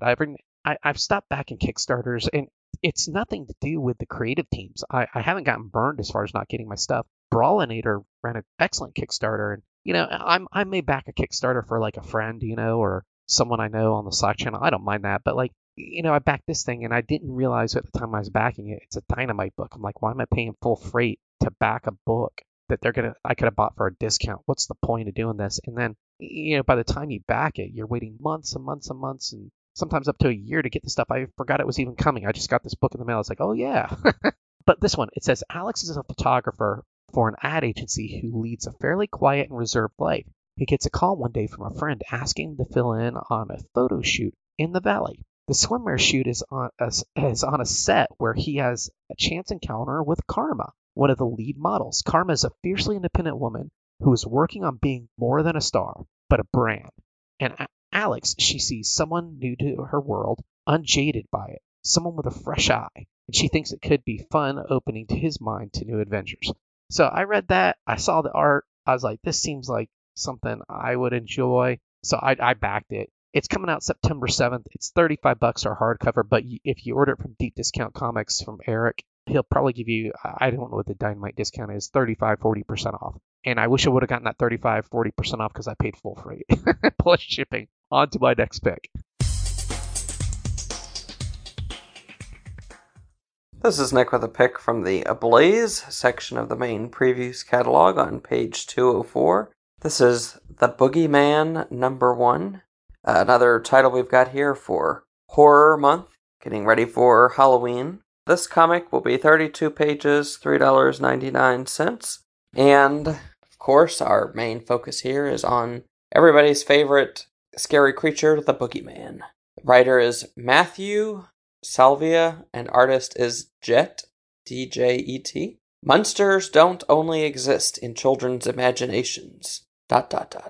Passionate about reading, Elliot has always been drawn to the stories of boogeymen, those monstrous creatures which, at night, hide in the shadows or under the bed to frighten little children. He can't imagine how much they will change his life. Witnessing the bloody murder of his parents, he will discover that boogeymen do indeed exist, and very precise codes govern their existence. When one of the most powerful boogeymen, Father Death, decides to protect him, Elliot finds himself plunged into a terrible conflict at the heart of a universe as terrifying as it is fascinating. On a dark, stormy night, Elliot's destiny will be fulfilled.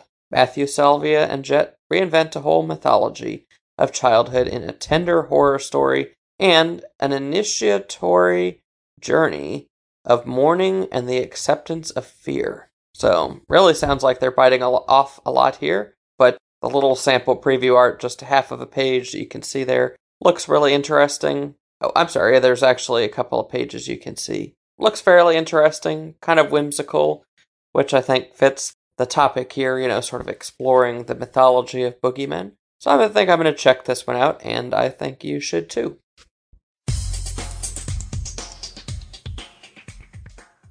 Billy Hogan again. My next pick is in the back half of previews on page 216 from Abstract Studios with Parker Girls #2. The writer, cover, and story artist is Terry Moore. Once you're in, there's only one way out of the Parker Girls. So when Tambi calls, Kachu has no choice but to go back to work, using her special talents to help bring down a billionaire's empire, one scandal at a time. Don't miss this exciting new series from the creator of Strangers in Paradise, scheduled to be in shops on September 28th for the cover price of $3.99. Kachu has a particular set of skills that should strike fear into anyone who crosses her. And if anyone gets on Kachu's bad side, they probably deserve what's coming to them. Not only is creator Terry Moore an excellent artist, he is a great storyteller. He knows how to plot a story, build character, and provide plot twists at the right time to create an excellent story. And that's why he's always on the short list of comic book creators that I will get every project that they are involved in. Hey, this is James back with another pick, and this time I'm on page 240 in the previews catalog in the back half, and I'm in American Mythology, where there's a comic that one of our Slack members was an editor on, or I think he was the editor, but that's Brawlinator. It is Florida Man number 3. So the third issue is coming out. I neglected to do a preview spotlight clip on the first and second one, so I figured I'd hit the third one. This is coming out September 28th for $3.99. The writer is Mike Barron. The artist is Marcelo Salaza? Okay. Florida Man is, I backed the Kickstarter. He's a psycho Florida man. I'm from Florida. I've seen many of these men down here. No, there's a lot of nutty people all over, but especially in Florida, it seems like we got a toxic mix of people down here. Just weird stuff. But it says, after her assault on deputies with a martial aid goes viral, Gary's gal, Crystal, is thrust into a new career as a wrestler. Now she faces a greater foe than any drunk grizzly, an Australian grappler named Rock Lobster. Will Gary's latest get-rich scheme bring him fame and fortune, or land Gary back in jail? And whatever happened with his pal Patrice, the transgender sex worker? Florida Man's outrageous, scandalous, and hilarious adventures continue in this new hit comedy comic from Eisner winner Mike Barron. So it has 2 covers, by the way. But, Brawlinator, he did put a lot of work into this. So if you're a friend with Brawlinator, a member in our Slack channel and on our forums, or if you just want something zany, get Florida Man. And if you missed the first 2, hit up Brawlinator. He could probably get you the other 2 copies. I wouldn't doubt. I wouldn't be surprised. And on to my next pick. Hey guys, it's Brawlinator, and I've got my last pick this month. I'm on page 240 in the American Mythology section. Obviously, I can't let Florida Man go. This is the 3rd and final issue of this limited series with American Mythology. It's a roller coaster, lighthearted, fun series. It is for grown-ups. It's not, rated R, but it's PG-13 for sure. In this one, Gary, who is our Florida Man, his gal Crystal, gets thrust into a brand new career as a lady wrestler after a assault on deputies with one of her marital aides goes viral. You'll have to read issue 2 to know what I'm talking about. But now she's a lady wrestler facing off against an Australian grappler named Rock Lobster. So it's lady wrestling in this one, and Gary's latest get-rich scheme. And some of his bad deeds do catch up with him in this one, but it's all outrageous, scandalous, and hilarious. And I got to thank everybody, too. I know a lot of you guys and gals ordered Florida Man number 1. And, man, we became one of American Mythology's biggest sellers in the last few years. So I'm really humbled. I want to thank you tremendously. I hope you'll pick up issue 2. It's still available for Final Order Cutoff. We've got another fun Final Order Cutoff cover for that. We've got a fun one for this cover, too, a Final Order Cutoff from Josh Howard of Crystal in her lady wrestling gear, which I think is it's beautiful. But Mike's favorite cover is the cover A from Joe Comstock. Some of you guys may know Joe Comstock. He's had a pretty illustrious career in comics. Cover B, which I presume that James is going to really like. It's my favorite of the whole series. It's from Matthew Weldon. It's a little bit of cheesecake there. But again, Final Order Cutoff for issue 2 is August 1st. If you haven't ordered it yet, you'll still be in luck. Hopefully you guys will pick this up, complete the series. Thank you so much from the bottom of my heart. This means a whole lot to me. And that's it for me this month. I've been a little long-winded. I do want to thank John Mayo so much for this podcast, for this community, for the Slack channel, for the forums and the website. Without John, this community wouldn't even be. And I love John's passion for the medium, that he continues to produce quality podcast and also provides all these provisions for us to keep this community going. I encourage everybody to listen to the podcast and join us on the Slack channel. It is a great community, and I'm just happy and proud to be a part of it. Thanks once again. Hope everyone has a fantastic summer. We'll see you on the Slack channel, in the funny pages, and next month on previews. This is Nick with a pick from the main previews catalog, page 247. In the Archie section, it's Chilling Adventures presents Weirder Mysteries #1. This is listed as a one-shot, so just one of one. 32 pages, $3.99. And it says here we've got a script by Frank Thierry, Joanne Starr, and Ron Robbins, with art by Federico Sabatani, Juan Bobilo, and Ryan Jampol. And a lot of creators here because this is an anthology of sorts. It says Riverdale is known to be a hotbed of strange happenings and paranormal activity. Always has been and always will be. Take a look as a few extra special case files are opened that highlight the weird occurrences that happen in the small, quiet town in a one-shot anthology that's equal parts the X-Files and Black Mirror. I'm curious about this, and I wish that there was something a little more ongoing and a little more regular coming out of Archie right now, but I always take a peek and see what they've got coming up, and this sounds interesting. I think this is all new material. I don't think this is, like some past thing. So, I'm checking it out. It's only $3.99, just a one-shot. It says out in stores September 21st. Hey, this is James back with another pick, and this time I'm in the AWA section, Artists, Writers, and Artisans. And they have a couple new books coming out. One of them is called Ginn, Ginn, which I'm probably going to be picking up. But the one that I wanted to point out is called Erratic Recharge #1. Okay, the writer is Kari Andrews. The artist is Kari Andrews. Kari Andrews is a good writer. What I would say is this is kind of his take on Spider-Man, his own version of Spider-Man.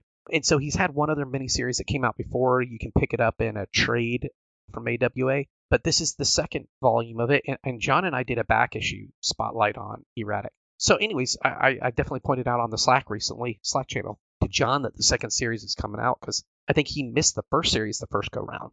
Okay, but this one, the solicit says, recharge, complete. The teenage hero with superpowers that only work for 10 minutes, that's the catch, it only works for 10 minutes a day, is back to save the world again as he navigates even more pressing perils. Young love, bullies, a broken family, and the gauntlet that is high school. This time, young Oliver Leaf is teamed with a barbarian princess who claims to be from another dimension. Sounds like female Conan. Spinning from the pages of The Resistance, Erratic combines electric action, teen drama, and pure comics fun. This has definitely got a total Spider-Man vibe, so if you're into Spider-Man, pick it up. If you didn't read the first series, pick up the trade. It's being resolicited in here, and enjoy it. It's actually, AWA has some good stuff. Not everything's the best, but it's pretty darn good, and from a small independent publisher, so 2 thumbs up. On to my next pick. My next pick is on page 280s of the previews catalog. It is also over in the Next Phase catalog, which doesn't have page numbers, so we're just going to go with it over in the previews. It is Saga of a Doomed Universe #1. This is by CEX Publishing, and it's a 3-issue limited series, 56 pages each, price tag of $8.99, which is a bit steep. And I'll be honest, I was intrigued as much by the concept as by some of the variant covers. This is basically a 1980s style event with their own universe, and I'm not sure what the tone and style is going to be. Looking at the sample pages in the Next Phase, honestly, it's looking a little snarky in places. But they've got a cover E, and all these covers are at the same $8.99 cover price, so sure as heck not going to double dip. But cover E is in the style of the official handbook of the Marvel Universe. Cover F is in the style of Who's Who. Cover D is in the style of the Faces trade dress that Marvel did at some point in the 80s. Cover C, and I know I'm going through this backwards, but deal with it. Cover C's in the style of Watchmen, is in the style of almost it looks like one of the covers from Secret Wars. So I'm curious about this. I haven't decided which cover I'm going to get. Probably E, just because I think it's a better one than the Marvel Handbook one's a better one than the Who's Who one. Anyways, the concept was enough to catch my interest. $8.99 though, even for 3 issues, that's a little steep, but I'm going to give it a try. I just haven't decided if it's going to work for me or not. They are saying it's triple sized, so it sounds like the 56 pages is story pages, which isn't quite triple 20-page comic, but it's close enough that hopefully we'll get our money's worth, and hopefully it'll have some good content and be enjoyable. Anyways, this was something as I was flipping through the catalogs, looked interesting, and I'm gonna take a try on and see if it works for me or not. Once again, that's Saga of a Doomed Universe #1 on page 280 of the Previews catalog. This is Nick with a pick from the main Previews catalog, this time from page 299 by a publisher called Flesk, F-L-E-S-K Publications. And I'm not familiar with them in general, but it looks like they might produce some of these art books periodically. And I am calling out specifically Franklin Booth, Silent Symphony softcover. The writer here is Alice A. Carter, with the art featured, of course, by Franklin Booth. Now, I'm a big fan of pen and ink style art, regardless of comic books, posters, whatever. And this book caught my attention based on some of the preview art that I've seen of it before. And it says, Franklin Booth, Silent Symphony is a massive 304-page book featuring over 400 pieces that span the artist's entire career, accompanying photos of Franklin Booth. And it mentions there he was alive from 1874 to 1948.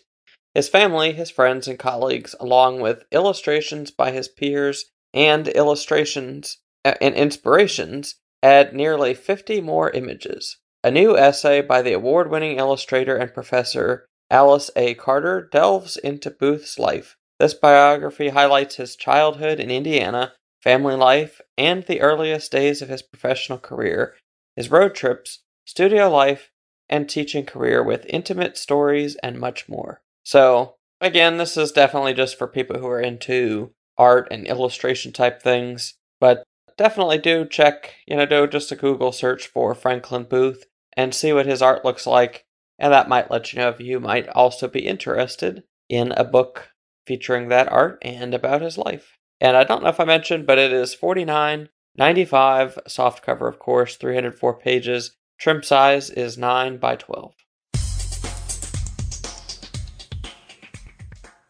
My next pick is on page 325 of the Previews catalog.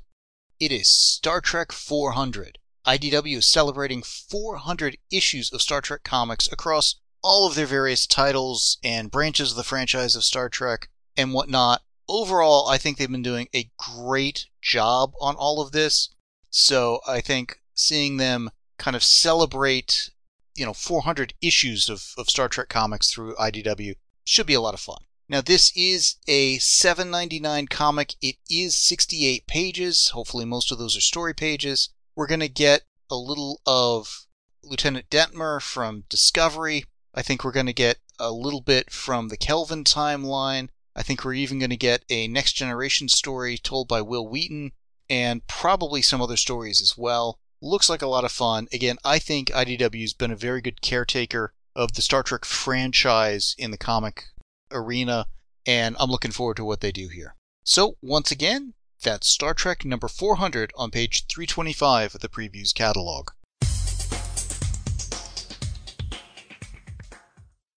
Billy Hogan again.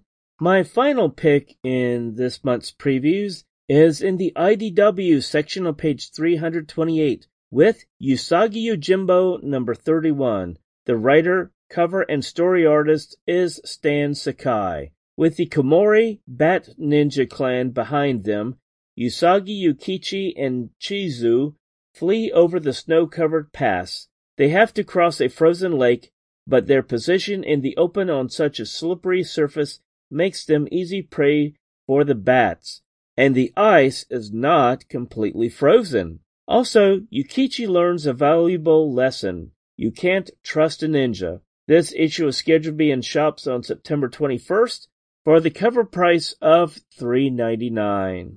If you know someone who is not interested in superhero comics, I would recommend that you show them Usagi Yojimbo, because through a fictional story, Stan Sakai opens a window to Japanese history, culture, folklore, through the storytelling device of anthropomorphic animals. Thank you, John, for providing this forum so that we can all share our enthusiasm for the comic book industry. And I want to thank everyone else for providing clips. And I look forward to listening to what everyone else is getting in this month's previews. And let's always remember to take care of each other.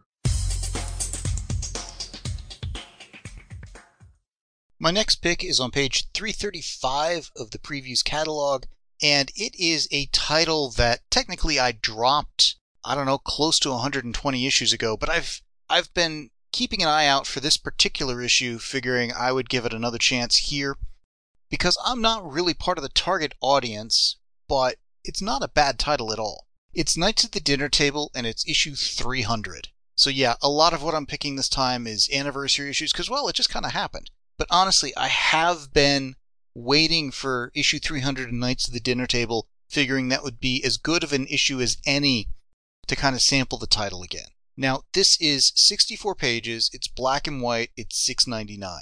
If you are a tabletop role-playing game player, this is something you ought to consider. When I read it last, which is around issue 181 or something, and I'd been getting it for a while at that point, it had tons of articles, reviews on games, as well as it's really somewhere between a comic strip and a comic book style story about a bunch of gamers and the games they're playing. It is definitely comic book length and then some, it felt like, but it's comic strip style art and whatnot. It's an interesting blend. Plus, at the time, they had other, couple of page comic stories or whatnot in there. So in terms of bang for your buck, you get a ton of value out of this. And the only reason I stopped getting it is I'm not that much of a gamer. It has been decades since I've played a role-playing game, and I was really never much into a lot of the other, kind of fantasy board games and stuff like that. But if you're into that kind of gaming, like I said, this is a really good return on investment in terms of entertaining story content and reviews and other things about kind of the gaming lifestyle. So I do recommend it, even if it's not necessarily for me. But like I said, it's an anniversary issue. I figured I'd give it a shot, see where the title's at and what's going on. So once again, that's Knights at the Dinner Table, number 300 on page 335 of the previews catalog. Hey, this is James back with another pick. This time I'm in the Rebellion 2000 AD section.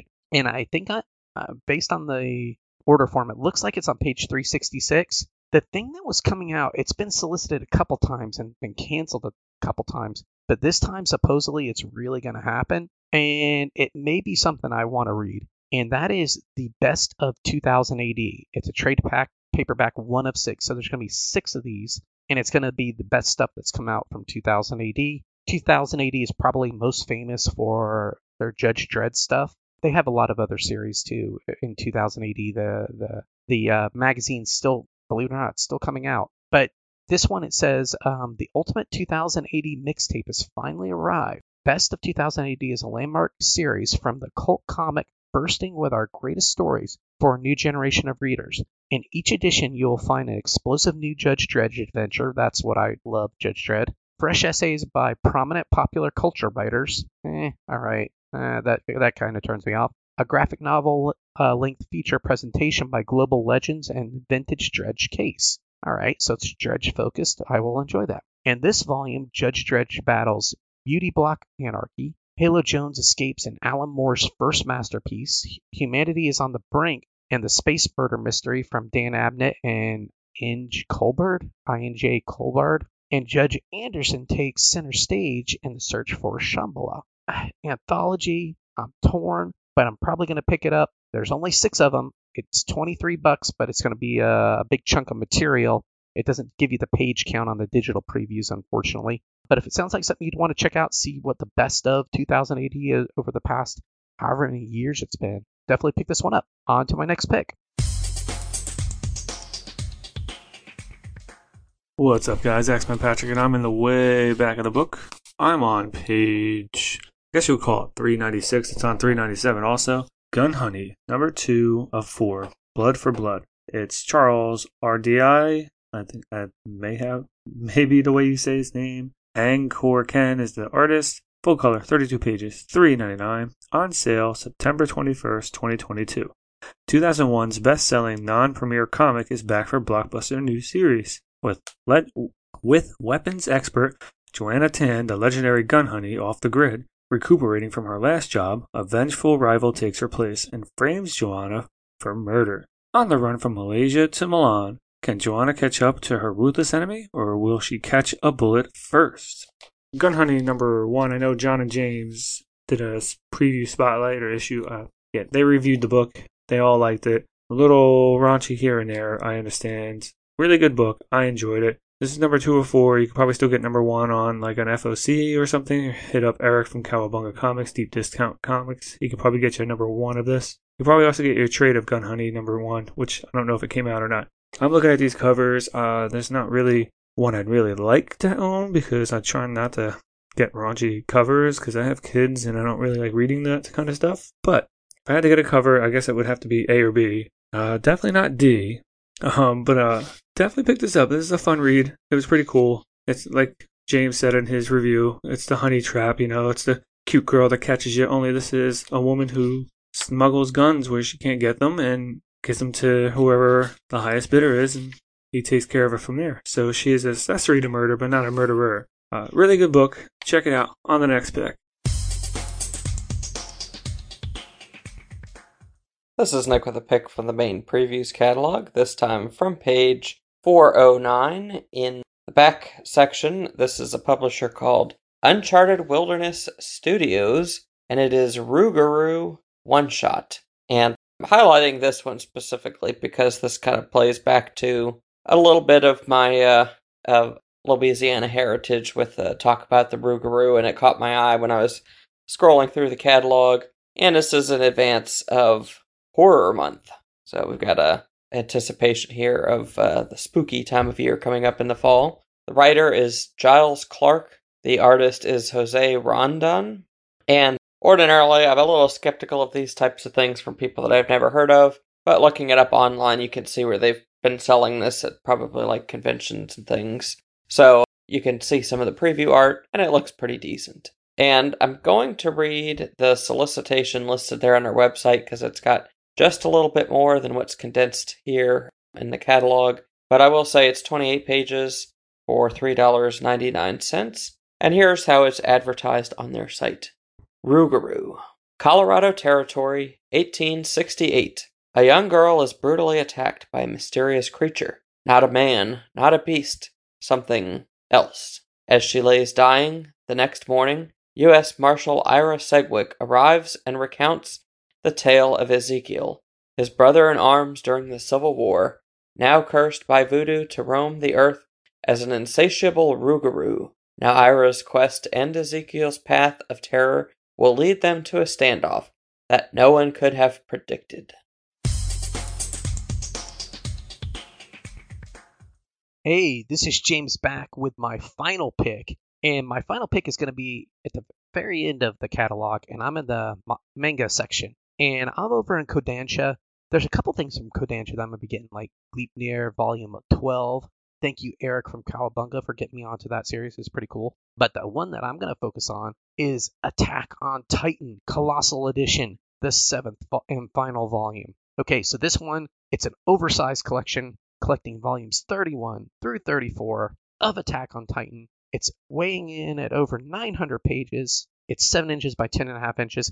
So these things are literally like the size of omnibus. And I love it. I read the first 6 volumes. I picked them all up in one shot from Eric, read them, and was so disappointed to find out that I had to wait till September 28th. I finished these books back in probably I think it was February, reading them, to get the end of the story. And not only that, my wife and I decided to sign up for Crunchyroll to watch the anime, which I'm not the biggest fan of anime, but I'm like, okay, we'll watch it because I want to see the end of the story. No, they stopped the whole anime to wait for the book to finalize in English. So that's on pause too, with no ending in sight for me. Once this comes out, then the anime will finish. So I'll have the ending both in anime and in manga. Attack on Titan is a terrific series. It's a page turner. It's a mystery book. It's a fight book. It's there's all kinds of stuff going on, and there's an entire world and mythos. And you're following around Eren, who is the lead, the protagonist, and his family and stuff that's happening with politics in the world. And why are these Titans attacking these people who lived in a walled city? And what is beyond these walls? What's beyond this island where these people live? I'm not going to spoil it, but I will tell you, if you have not read manga before, this is an excellent one to pick up and read. You can pick up all 7 Colossal editions. They're 900 pages each. So they're big, but they read really quick. They don't take that long to read. It's $50, but you get 40% off from Eric over at Cowabunga, maybe 35% off. So you get a huge discount, and it's definitely worth it. The art in this is better than most manga. Some manga, they don't put a lot of detail into the backgrounds. These, I think he did. He went above and beyond. And this is Isayama Hajime, who wrote and drew the entire thing. That's insanity. His whole life's work is here in this big tome. And kudos to him, because it's sold so many tens of millions of volumes. I wouldn't even be surprised if it's 100 million volumes. He's doing very well. But definitely pick this one up. I highly recommend it. I would say it's my second favorite manga. My favorite one up until now was a new one that's coming out, Alice in Borderland, which I just received volume 2 today in my shipment from Deep Discount Comics. But I'm so happy this is coming out. It's the final volume. I'm going to get the end. It's high quality paper. It's beautiful. Pick it up. Can't recommend it enough. And on to my next pick. Well, I take that back. There are no picks. That was my last pick. I wanted to thank John for doing all the editing, behind the scenes work, and hosting this stuff, paying for the website to host this, and posting the podcast and doing everything he does. And thank you to all of the forum and Slack members and listeners out there who do send in clips. The more you participate, the more fun this group is. So I do appreciate each and every one of you that does do that. So until next month, have a good one, guys. I'm out of here. I'm going on a cruise, so that's why I sent these in early. Take care. Bye. What's up, guys? X-Men Patrick, and this is probably the last recording because I think I'm on literally the last page. We are looking at page 476 back in previews. Yes, page 476. It's a manga section. We're looking at Resident Evil Infinite Darkness, the beginning, number 1. Resident Evil is one of my favorite games I played on PlayStation 2, PlayStation 1 area, so like the 90s, and they have an anime, so why not check it out? So the writer is Keith R.A. Candido. Artist and cover artist is Camilo Zagaria and Valentina Cuomo. Based on a 2021 animated series featured on Netflix, Resident Evil Infinite Darkness, this exciting graphic novel tie-in features all new original stories from the world of Resident Evil. It is scheduled to ship September 2022. Mature themes, 32 pages, full color, hopefully, $4.99. So I didn't watch the thing on Netflix. I didn't even know that was a thing. I'm probably going to check it out and see if it's alright, and maybe let my son watch it because he likes Resident Evil also. I don't think he's ever watched the movies really, but he likes zombies. So I'm going to pick that up. Thank you, John, for this, and I hope there's a lot more recordings than just mine and John's.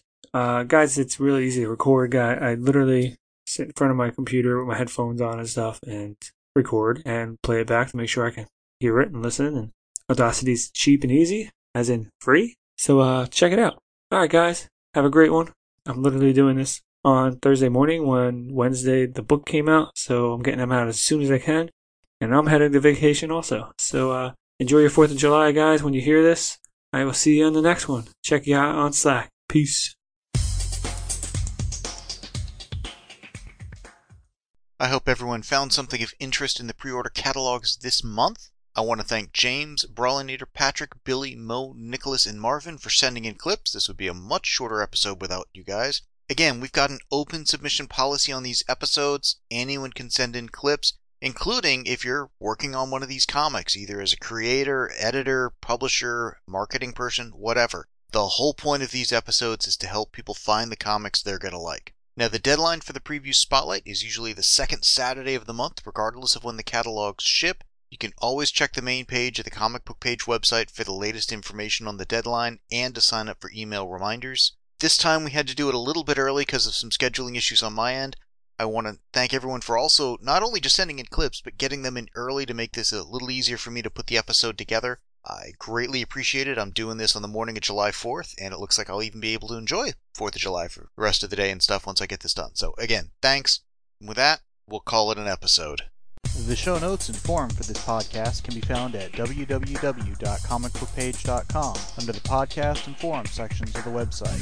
Please email us at theguys@comicbookpage.com and let us know what you think of what was discussed in this episode. Thanks for listening.